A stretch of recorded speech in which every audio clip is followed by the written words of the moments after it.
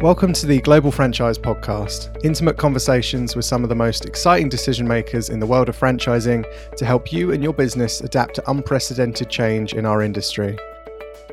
I'm Kieran McClune, Deputy Editor for Global Franchise Magazine. Today's guest is no stranger to guiding brands through challenging times. Jamie Izaks, the President of All Points Public Relations, has worked in PR for almost 20 years. Throughout that period, he's aligned himself with some of the biggest names in the game and has helped them to navigate the highs and lows of changing demands and industry-shifting trends. This experience is now more useful than ever as we find ourselves in a global landscape full of challenges and unpredictable change. To help brands find their feet, Jamie produced a 4-stage public relations plan and has been working with his clients to enact steps now that will benefit them for months, if not years to come. How should a brand maintain awareness amongst its customers or continue to recruit only the very best when expanding its franchise network? Find out this and more on today's episode of the Global Franchise Podcast. Hiya, Jamie. How are you doing today? Well, considering everything you just referenced regarding the global, pandemic and the changes in the way life is time being, I'm well, thank you. But certainly it's weighing on us all the current setting, and I'm mindful of that, and it's always present. But considering all that, our family's healthy, and our business is continuing to progress. Yeah, great to hear. I mean, as you say, it's tricky to say that, anyone is particularly as good as they could be at the minute, but it's good to hear that that you're still carrying on amidst all this craziness. But so as well as I touched on in the introduction, you have been in the public relations industry for, is it around 20 years by this point? Yeah, the career started on the journalism side. I was in television journalism as a really what at the time was called a one-man band. Today it's a multimedia journalist, and I guess that's what I was back then too. But in the late 90s, I was a television journalist and worked in a variety of markets around the U.S. Finished that television in early 2000s, around 2002, and then transitioned into PR here in the Chicago area. I was working in TV in Chicago and then transitioned to PR with the Hyatt Hotels Corporation. The global headquarters is in Chicago. And really that's where I got my feel for franchising, was with Hyatt. They had acquired some companies, some hotel brands that they began to franchise. And I really learned a lot about franchising through the time that I had at Hyatt. Right. Okay. And then since then, especially when you then joined All Points PR, could you kind of give me an idea of some of the key lessons you picked up along that journey? Oh man, well, I preach a lot of things as as a company leader to our team members, and kind of live by certain policies of my own to form my career. And a lot of that comes down to our one-word mission as a company, which is persistence. And it sounds a little gritty and maybe not too strategic, but in everything that we do, developing the strategies, going after the media, developing, outstanding social media, graphic design, copy, writing amazing content marketing. To me, how you do anything is how you do everything. And that's the approach we take with everything that embodies our business. And at any given moment, you have the opportunity to win or lose with the press, with your clients, and with consumers, frankly, and other audiences. So when your reputation is at stake at any given moment, I can't imagine doing anything less than the best and putting your best effort forward. So that really is how we tackle things as a company. And I think it's why people like working for us, frankly, too, is because we are so into what we do. I had a call with our creative and digital team this morning, and I went through a lot of the effort that they've been putting in in these times when we're having to do things a little differently and try things for the first time and really design and write around commentary that we've never had to do before. We have to believe that all of this will pay off, and it'll be better for our careers. It'll be better for the agency. And I'm just, doing everything that we can to live by those things that have gotten us to where we are today, even when it seems like the game has changed.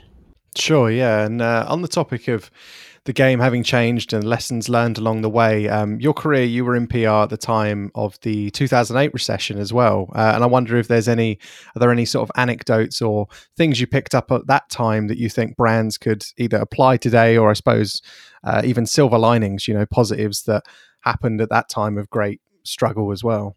Sure. When our economy, began to shift about 6 to 8 weeks ago in a dramatic fashion, it seemed very different than prior, and I knew it was going to be different. And people were trying to compare it to 2008, but 2008 we knew it wasn't going to be as dramatic. And if you look at the number of unemployment at the time, at least in the United States, it's about a third of where we're at today.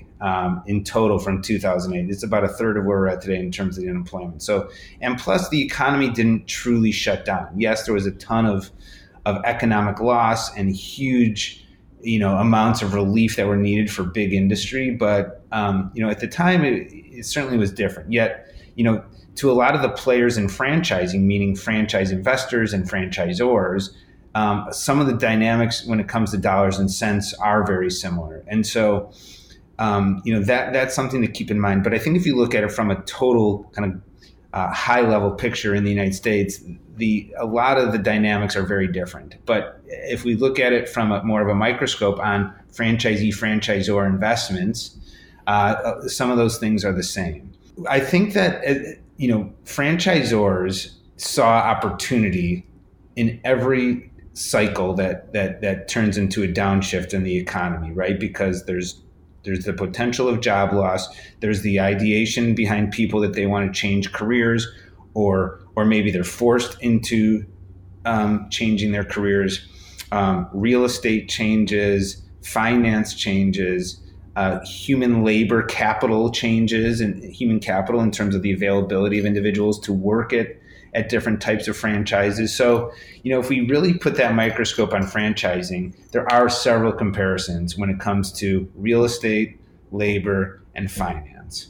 And so there was a lot to learn in 2008. And in many ways, I think franchisors can be more aggressive and confident in their value proposition to franchisee investors. And I think that comes from the fact that they've seen franchisees have seen maybe their personal wealth change in different ways and want to put their money into something that is maybe a little more stable. And franchising in many ways tends to be more stable than other types of investment. Number two, you have sophisticated and very talented franchisees that know how to run and operate businesses. And this maybe shakes out some of those that didn't know how. So the availability and opportunity to acquire units and to acquire real estate becomes more available because of the shakeout.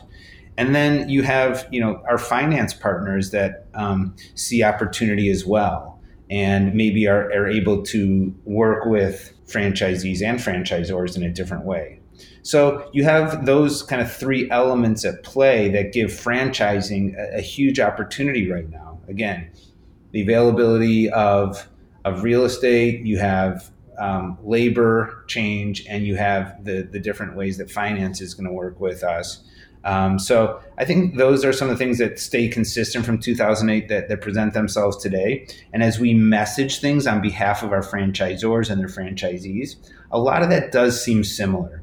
Now you have some things that are uniquely different right now, like the true immersion of technology in business processes and marketing systems that make it a different way of communicating today versus 10, 15 years ago. So, things have changed in terms of marketing and communications, but some of the dynamics specifically to franchising are the same.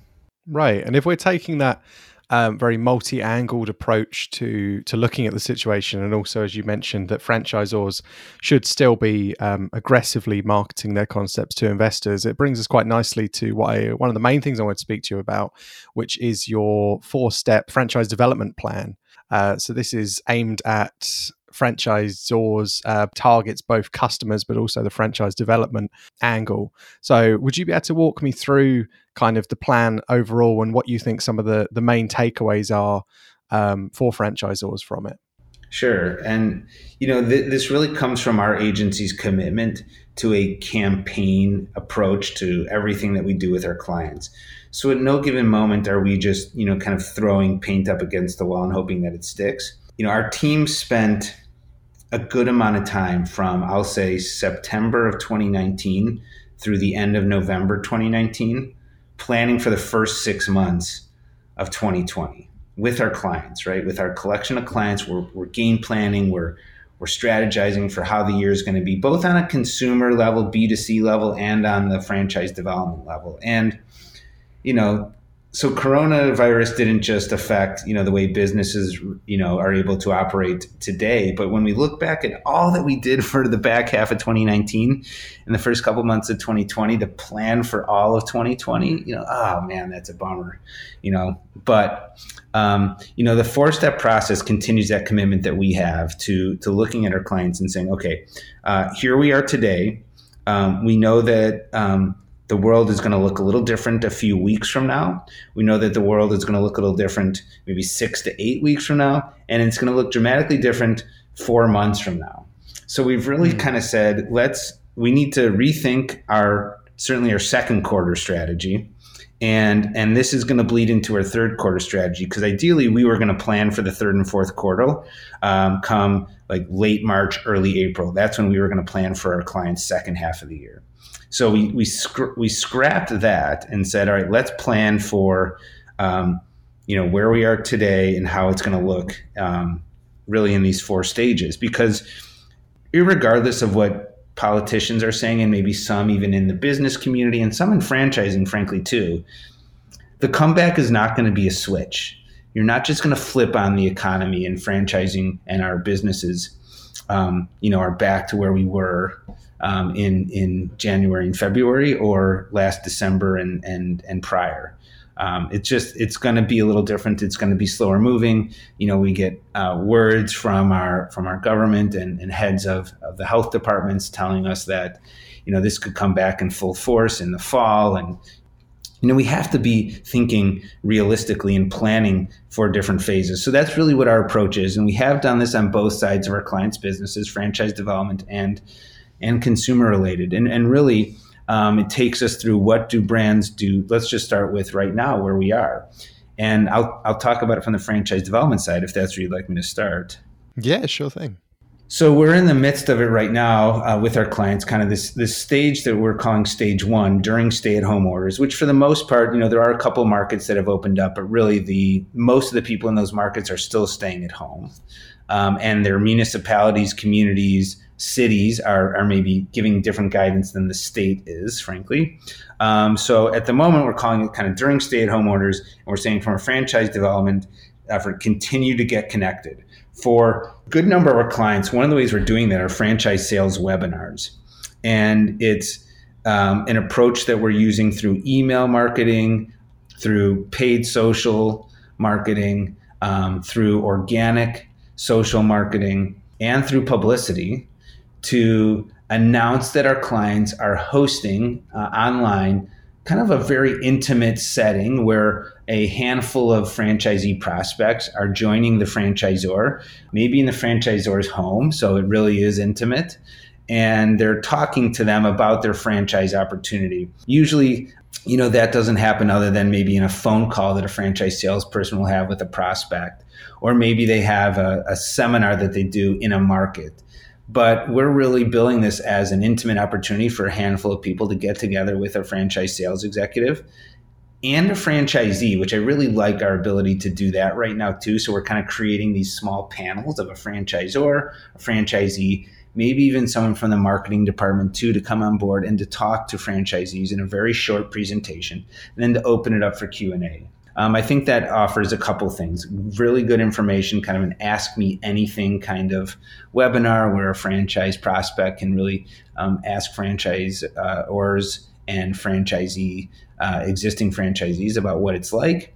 And it offers really nice franchisee validation because we want to have that franchisee on it as well. So that's one of the things that we've really begun to do right now that is paying off for our franchise clients. And that's really our get connected stage one with your leads kind of approach. Instead of just doing it as you always have, make yourself available to be connected to them virtually. Right. Yeah. The other recommendation that we've made right now is our care packages. And with your best leads, send a token of appreciation. By the way, a lot of brands have a lot of inventory right now, right? Because they maybe haven't been operating as usual. So use that inventory to your advantage as a franchisor, and maybe send a care package to your best leads. And we've done that in a couple cases as well. And that has proven to be a really nice touch point with the leads. Yeah. And then once we start approaching this period of time where if orders aren't lifted, we're at least nearing some kind of return to, if not normalcy, the freedom of movement. What do you think the next step should be after making those initial connections for franchisors? So yeah, we've built this as kind of a near the end of stay-at-home orders, and we're calling that the share phase. The share phase is, talk to your leads about why you made it, how you made it through its, with your business intact as a franchisor. Whether you have 500 locations, 5,000 locations, or 5 locations, there was a shift, a pivot that you made as a business to why you made it. And maybe that is a change in operations. Maybe it's a change in marketing. Maybe it's a change in franchisee support. There's several innovations and pivots that have happened as to why you made it. I was speaking with a coding school yesterday, and they were able to take a program that was 100% in person in their schools, and within about 10 business days, shift their business completely to online. And they're going to do their business differently moving forward. They've created new revenue streams for their business that they've never had before by embracing virtual classes. So they really think that they can grow their business now because of that, and aren't just thinking about doing things in person, but think about what that offers them in terms of customer base, where they have 20 locations right now in a select region of the country. They can now have an audience that's nationwide, perhaps through virtual training. So that was an adaptation that they made, and really will help their franchisees get through this a lot better too.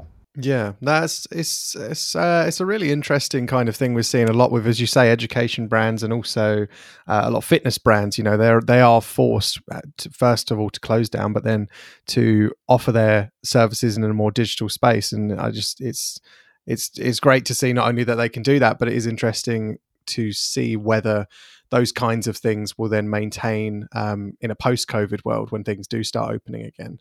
Right. So the key, though, is to take inventory of what you've done as a company to continue your franchisees' viability, and to then share that. And why you made it is really the second phase of your process here, sharing that as you get towards the end of stay at home. And how do you do that? That could be through, again, email, social, press. Create those opportunities to deliver to your stakeholders the reason why you come out of this strong. So talking about what you learned and what makes you stronger as a brand now are key. And then once those orders are, if not fully lifted, begun to be lifted, what's the next step that franchisors should take? So this is what we're billing as our nurture phase. So the nurture phase really, again, has 3 key elements to it. So as you're talking to your franchise leads, it's time to get back to some normal forms of marketing that you may have been doing to attract leads before in a comprehensive manner. So, in our case, we are integrating, again, the press, the paid social, the organic, the content marketing, just a constant flow of information through email and website stuff. And taking into mind that the conversation tone has changed a little bit. Storytelling will be key. I want to caution against the hard sell coming out of this, and really, while you're still in it, the hard sell is a challenge right now, because it's all set against this backdrop of appropriateness and relevancy. And appropriateness and relevancy in the pandemic has a different tone to it than certainly when we're not in this set of scenarios. So, we're saying use storytelling, use attention-grabbing advertisements and paid marketing to really tell the tale of the franchise opportunity. And I think that reflects on the strength of why you made it through it and the viability of the business through recessions and other types of economic hardship. So be prepared to use a storytelling approach as you nurture and grow your lead base. Another, little out of the box idea is to get out and go a little bit. As travel becomes more acceptable and social distancing is kind of put on pause or maybe ended, get out and see your leads. You haven't been spending your franchise development budget perhaps, and you might still have that available to you. If you can drive, get on a plane, go and have personal visits with your leads, those that were best. That will make a huge difference to your leads. And I also want to encourage in this last phase of kind of nurturing, if you're a retail type or restaurant type of franchise or even fitness, give your leads a reason to get out of the house and go and check out your business if you have one near them. Encourage them to secret shop. And then a few months down the line, when there is a nationwide lift on the stay-at-home orders, what are some of the key things that franchisors really need to nail to ensure that smooth transition back to normal business? Yeah, so here we are. Let's just say 6 months from now, hopefully, or maybe sooner. Conferences are back in full force. It's going to be imperative that you're seen. Be there, maximize visibility by getting to conferences and by hosting regional meetings and seminars in markets where you're looking to grow. It is imperative that your leads know that you're in it to win it and that you're sincere about franchising with your leads in particular, because your franchisees may see this as more of a desperate move than a sincere move when you try to push franchising too hard coming out of a recession. Mm-hmm. And you don't want to look too opportunistic. Looking too opportunistic has a tone of desperation behind it. And certainly there will be huge opportunities with the amount of, let's say, corporate and seasoned individuals who are looking for something new to do as their careers have shifted, or as enterprise franchise investors that do this on a regular basis, are looking to expand their portfolio. Again, you can't look too opportunistic or too salesy. So really, by being sincere and seeing these people in regional meetings and in seminars and in going to industry conferences, they know you're in it when you're there. So do that and do it in a way that you're able to kind of warm up the lead with some marketing and advertising and emails that are all set against that relevancy and appropriateness leading up to seeing these individuals. So taking an integrated approach throughout the entire process, will be the way to go. Sure. And I noticed that your 4-part plan splits both, so a focus on customers and a focus on franchise development. And I know that split is probably something that a lot of franchisors at the minute are trying to work out, what's more important in terms of expanding their network or really focusing on their current core group. Do you think that they should be prioritizing either of those, or is there just sort of a joint importance to both of them?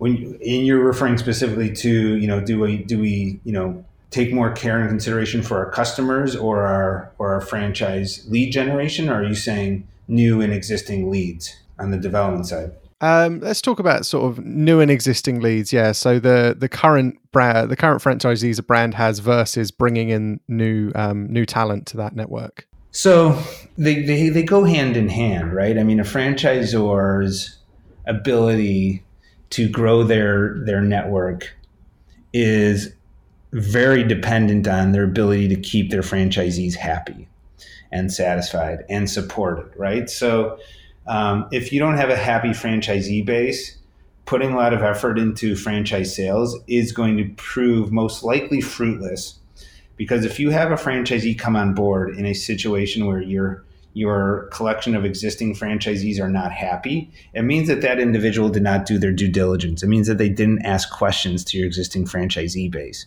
So your existing franchise base has got to be happy for you to grow your business. If it's not, then give all that attention to your franchisee base. There's rarely a scenario in an established franchise business where every franchisee is 100% happy, but a good percentage of your franchisees need to be satisfied, and they have to have a strong business behind them. And if that's not the case, then giving your leads, the access to your franchisees is not a wise move. And do everything you can to have a stronger franchisee base. However, we also know that growing a franchisor business is dependent also on selling new franchises. So you have to, kind of weigh both sides. And as long as you have the foundations of growing your franchise intact, meaning happy franchisees, proven processes and systems, strong marketing, and a business model that has a lot of value to it, you're more than set to continue to sell franchises and even market in the pandemic. One of the things you touched on during the 4-stage development plan is the idea behind things being, appropriate and avoiding that sort of tone deaf marketing, both from a customer and a franchise development perspective when approaching things in this really strange time. How do you think is one of the best ways to, I guess, spin or approach controversy from a PR standpoint, maybe after the fact? So at the minute, there are, there's stories of these vast franchise networks claiming business relief loans in the US that originally were intended for SMEs. How would you kind of go about sort of lessening the negative fallout of that? In all transparency, we have clients that were in that boat, and we have clients that have faced other conflicts as well. I'll start with that first item that you brought up. And I think for the businesses that applied for the loans that were, maybe had other resources available to them because they're public companies, so they had some other formats of liquidity that they could have turned to.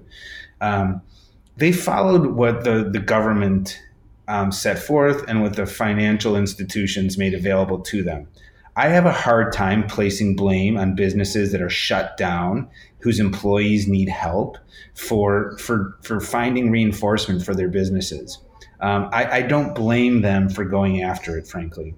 I do blame the process that was set forth, though, that was just kind of like, if you have a strong lawyer, an accountant, or a team around you, and you're a little more established as a small business, you'll have a better chance of getting the loan than anyone else does. And that's really how it played out, right? It was those businesses that kind of had their act together that were able to go after it before the other ones. And I don't blame them for that either, but the process was just unfairly weighted against small businesses that don't have a huge infrastructure or an established infrastructure. So the game was not set fairly for them. But when and the government didn't take that into consideration, frankly, when they set the loan amount and at a huge amount of $349 billion the first time through. They just didn't understand the process and didn't put policy in place that would prevent public companies or others that had a huge amount of liquidity to turn to. And then later clarified it, roughly, about, it was last Friday, I think. It was about the 20th of 20 or 21st, 22nd of April when they clarified, what and who should be open to this. And then you started to see the public companies return money. I mean, they had the backlash publicly, certainly, and then the government, started to say, Senator Rubio kind of led the charge on this and said, you will be in hot water. There was no true punishment said. It just said you'll be in hot water if you don't return it and live up to what our intentions were with this. So I do think that there was public scrutiny, and I do think some businesses avoided the public scrutiny by returning it quickly. I think others continue to face public scrutiny and bad publicity because they didn't return it quick enough, and maybe that was an issue in terms of the timing behind it. But I don't blame them for submitting for it when the rules were established and said you can. Because when you think about some of these businesses that have 300 or 400 units, thousands of employees, and none of them are doing anything right now, you can't argue against that from a business standpoint. In another scenario, I can call upon a fitness client that really didn't communicate well when the pandemic hit and needed to stop invoicing clients, or in most cases, they don't invoice. They kind of do a direct pull from either a credit card or a bank account or something like that. Every month it hits the credit card or the bank account. And, they just didn't stop that. They didn't freeze or communicate quickly enough to their members. Would you like to freeze? They didn't provide an option fast enough. So, public scrutiny again from their members. It eventually, hit the news, and we weren't brought into the fold with this client until this started to occur to them from a public backlash and member backlash standpoint. And then we were brought in and we supported them with messaging and really got to know the story a little bit. And the truth of the matter is that they had done some things, they hadn't done everything that they needed to. And it becomes a little more complex because they have a third-party billing company that can't just stop billing, for 30,000 members in a heartbeat.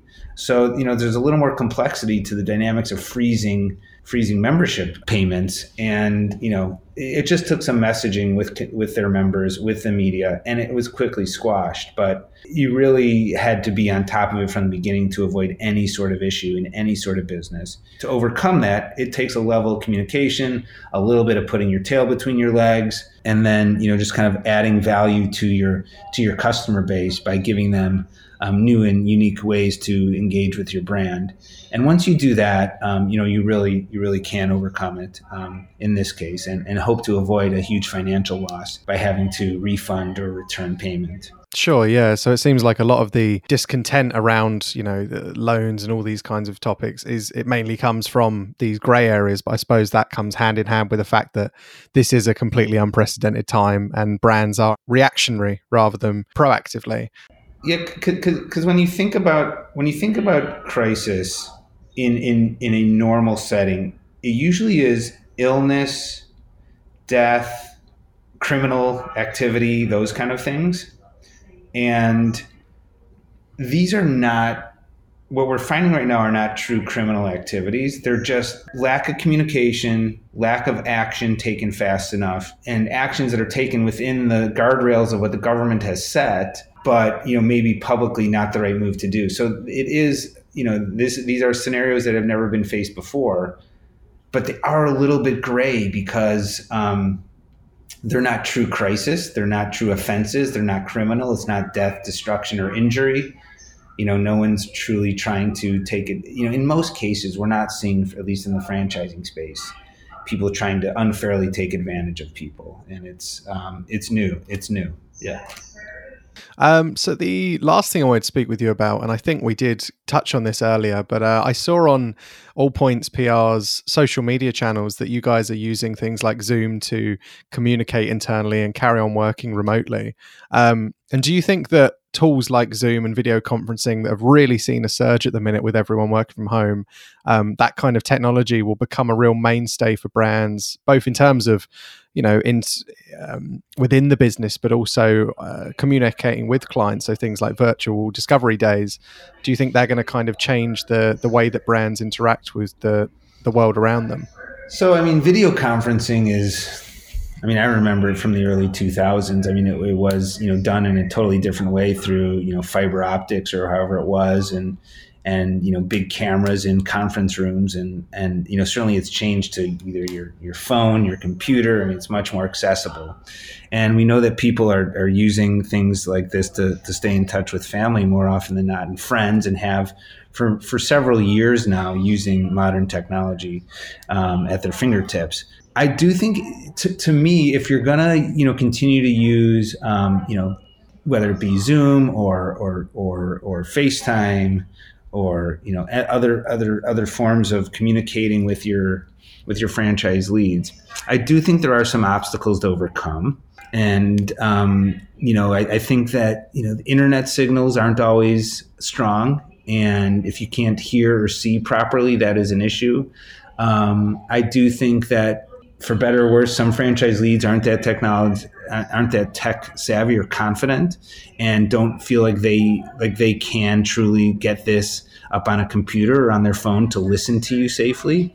There are the security issues too that we've heard from several of the platforms as well recently in terms of video conferencing. So I still think, in an ideal world, if you can convince your your candidate to come to your office, that would be still the strongest way of doing this, or to meet at a location, whatever the case would be. I still think in person is a stronger lead, is a more solidified candidate, and you can really, get to know someone better by doing in person. But I do think that discovery days and other forms of webinars and one-to-one communication done through video conferencing will be more prevalent. I think that it'll be, probably a path that people take to save money, also to not have to travel, hotels, restaurants, planes, whatever the case is. So I do think that it's going to be more prevalent, and I'm not against it at all. I actually think it's great to embody technology in the process.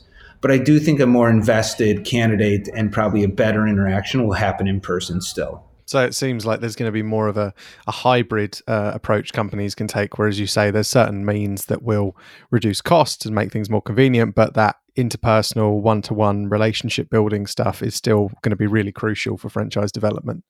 Yeah, and frankly, I mean, where we're at today and where we would have rather been today, I want to see people, I want to be with people, frankly, too. So, I'm fortunate enough to be able to go into an office every day that's absolutely empty, and into a building that's absolutely empty for the most part.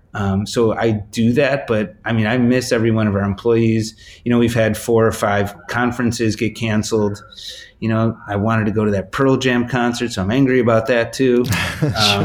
Sure. So there's several things that, I would rather have done in person. But through the use of technology, I was able to watch a visual representation of the new Pearl Jam album. You can go to a franchise sales conference virtually now, which, is going to happen soon enough.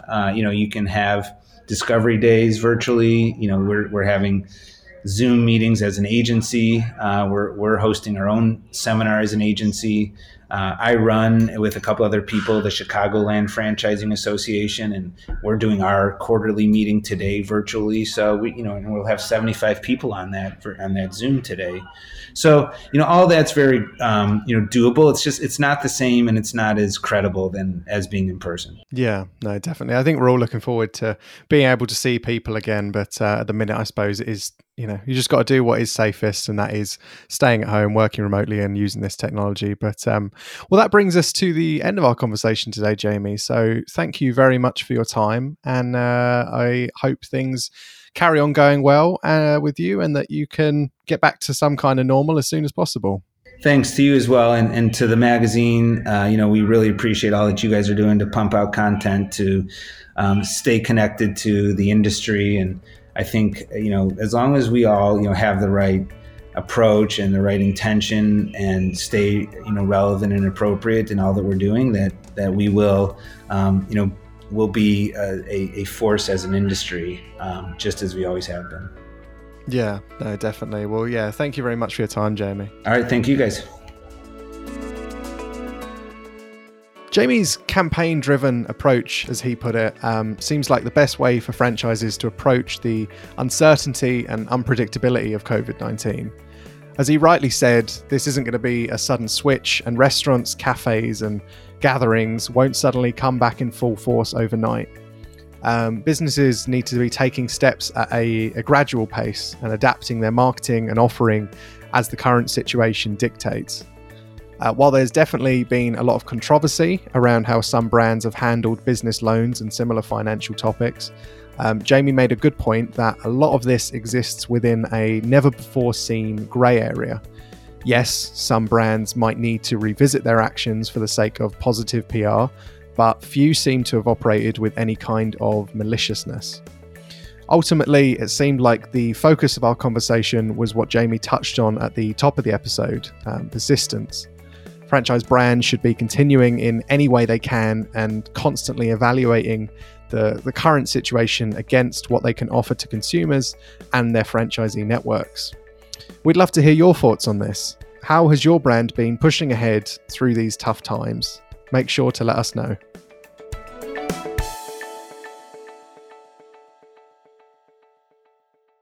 If you like the podcast, subscribe and recommend it to your friends and colleagues. Or even better, leave a review or a simple rating on Apple Podcasts or wherever you find your pods. To keep up to date with franchise news and have it put into context by the global franchise experts, subscribe to the magazine, hit us up at globalfranchisemagazine.com, and follow us on Twitter, Facebook, and LinkedIn today.